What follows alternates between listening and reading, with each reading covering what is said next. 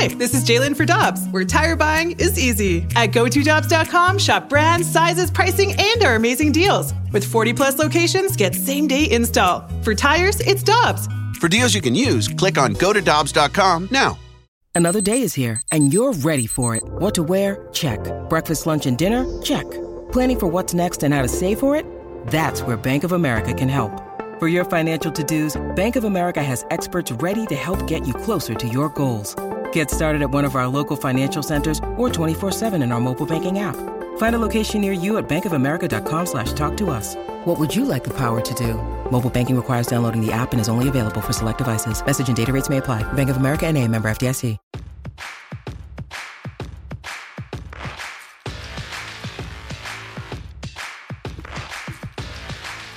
Michelle Smallman, Dan McLaughlin, Randy Carricker, good to have you with us on 101 ESPN. You hear Mike Claiborne on Cardinal radio broadcasts. You can see Mike's great work at ClaibsOnline.com and all kinds of great material and content on that website. And right now, you can hear Claibs with us on the Brown and Crouppen Celebrity Line on 101 ESPN. Good morning, sir. How you doing?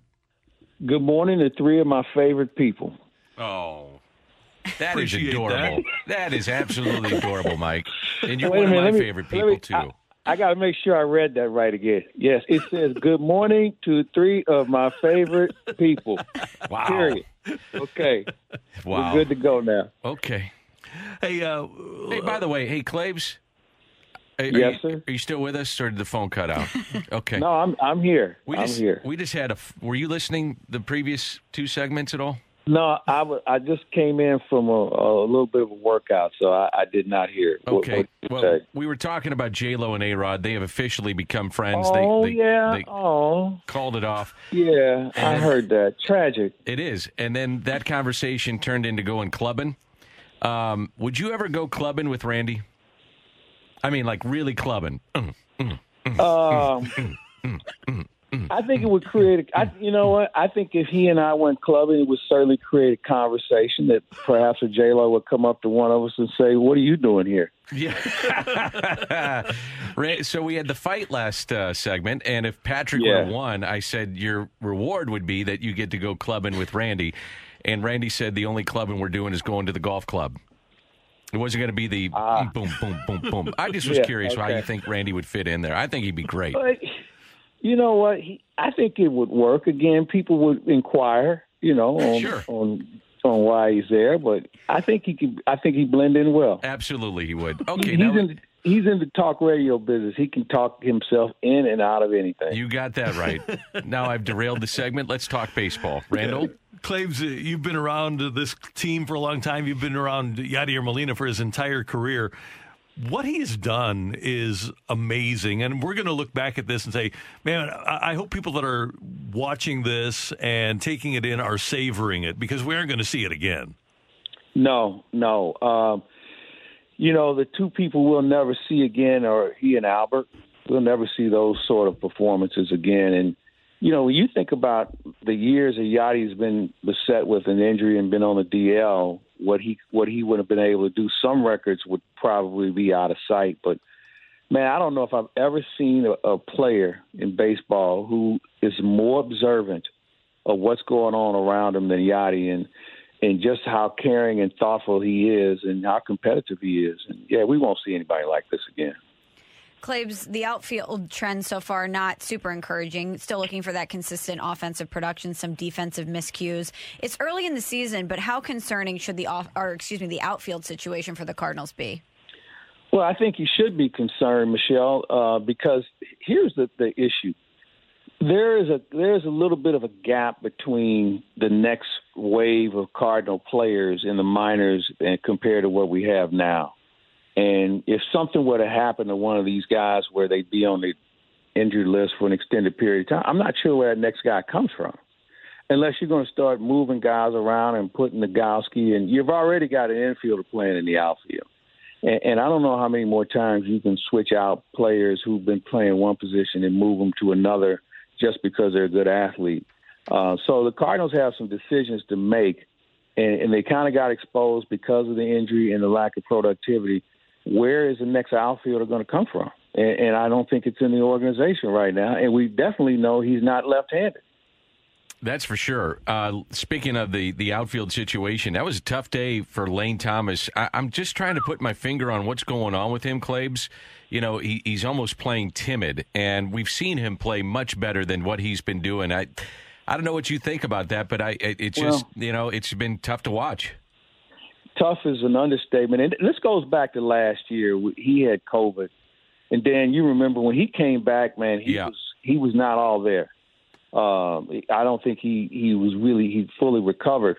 But the other thing, he got off to like a good start in spring training. Exactly. You know, the first couple of weeks, and then I reminded myself, they were throwing fastballs. I mean, you remember that those first 2 weeks of spring training, pitchers are just trying to get their arm right, so they're just chunking up fastballs, trying to find location and release points. And he was pretty successful. And then that next wave of spring training, guys start tinkering with a breaking ball, taking a little bit off here, turning it over there. And then that's when he started to struggle. But also in spring training, he had some problems in the outfield there as well. Going back on balls was something. Michelle, you mentioned tentative. There were some balls that he could have come in on that he kind of held off on. We saw it yesterday as well. So it's something going on there. And to say he's fully recovered, I don't know. But this isn't the same Lane Thomas we saw in 2019. And Claibs, you mentioned that especially if they're going to get a left-handed hitter, they're going to have to go to the outside. And there's the Yankees have an abundance of guys. They have Bruce and Tauchman. I can't imagine that the Pirates are going to keep Polanco around. And I know he's off to as bad a start as any of the Cardinal outfielders, but at least we've seen him do it in the past. I would think that there are going to be some guys that are available here sooner rather than later. Yeah, I agree with you, Randy. I think normally, I kind of look at Flag Day as a day where you know what you have. I've never heard you say that. Well, you know what? I said it twice, and for some reason I must have said it where there are a lot of people around. It became a thing. But now I'm going to run with it. It has merit. And I'm normally a little bit more patient with regard to letting things happen.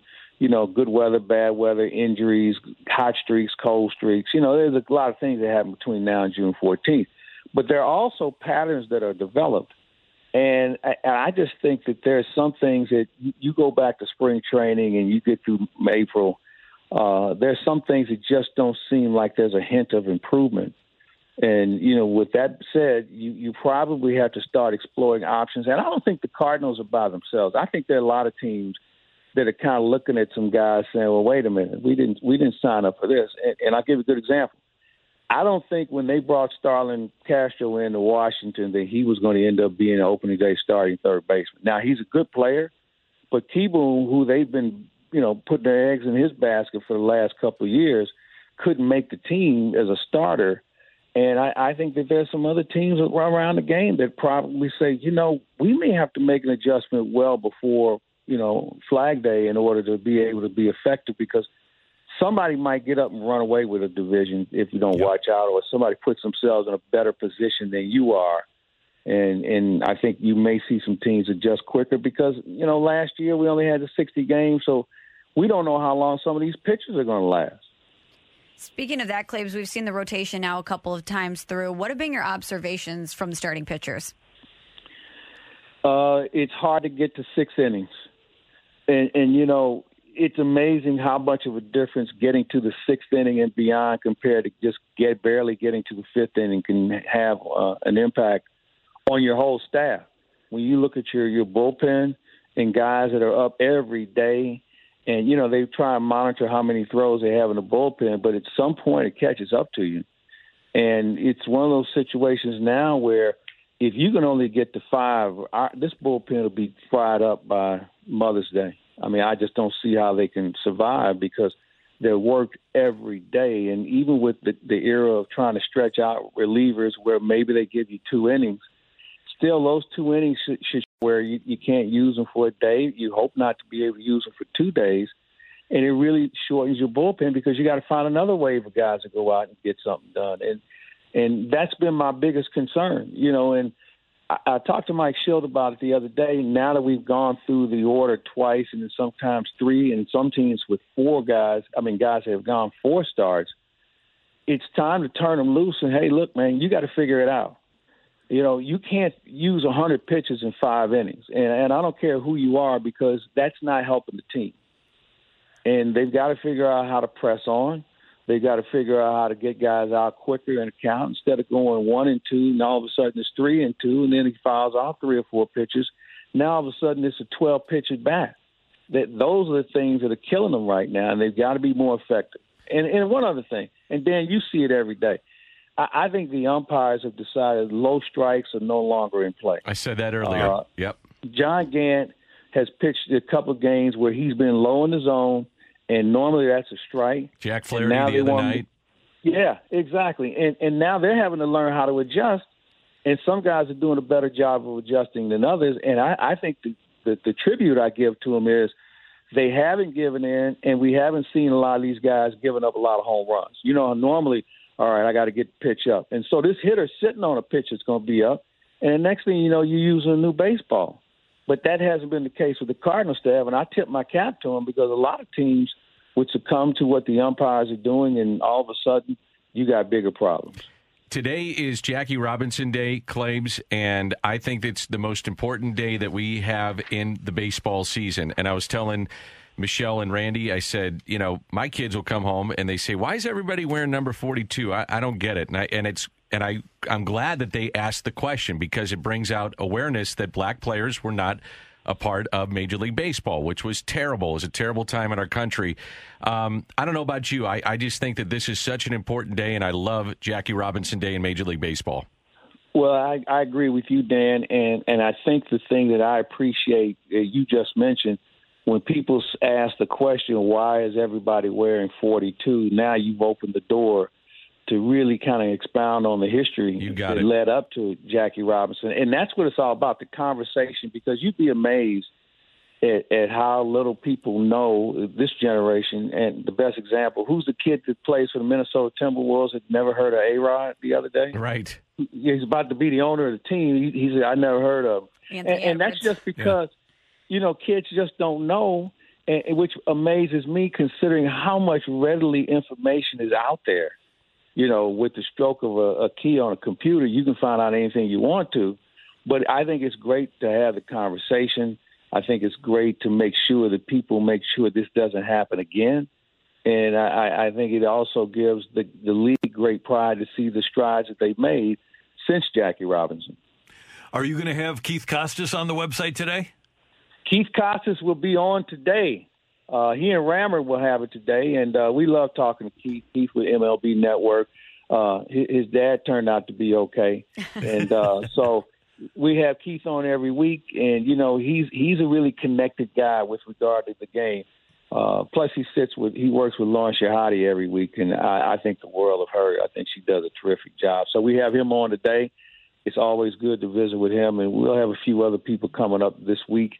We do a lot of baseball, obviously, but we're starting to look at some other things that still come into play. By the way, Randy, yes. Has anybody in town discussed the NFL draft at all? You remember how that used to be the most obsessive thing we'd have? Starting in October. Because we knew the football Cardinals and the Rams were certainly going to be drafting early, so we'd already started looking at guys. I have not heard one person anywhere really get deep into the draft, and I'm not sure what that says. Yeah, I don't. We don't have people texting in saying you got to talk about the draft either. So I think that. I promise I won't. I promise I won't be one of them. All right. Claibs, thanks so much. We'll be checking out the website, claibsonline.com. We'll talk to you next week. All right, Dan, Michelle, have a great day, gang. All right. See you, Mike. Thanks. See you tomorrow. Mike Claiborne, Cardinal broadcaster on the Cardinal Radio Network, with us on 101 ESPN. Hi, this is Chris Howard, host of Plugged In with Chris Howard. The College Football Playoff Committee made their decision on Sunday, and as much as I loathe the idea of Ohio State losing their way into the College Football Playoff, I 100% agree with OSU making it in over Bama. Nick Saban citing some hypothetical point spreads to prove his point that the Tide deserve a spot in the College Football Playoffs holds little substance when you consider Bama's best win is over Texas. No, the committee got it right. TCU had a great season with far more ranked wins than Bama and didn't deserve to lose their spot after playing a surging Kansas State in a championship game. And Ohio State, while not playing some of their best ball later in the season, was still 12-0 until they came face-to-face with my Wolverines. While the college football playoff system isn't nowhere near as good as it could be, it's better than what we had. And in a few years, it will be better for all of college football.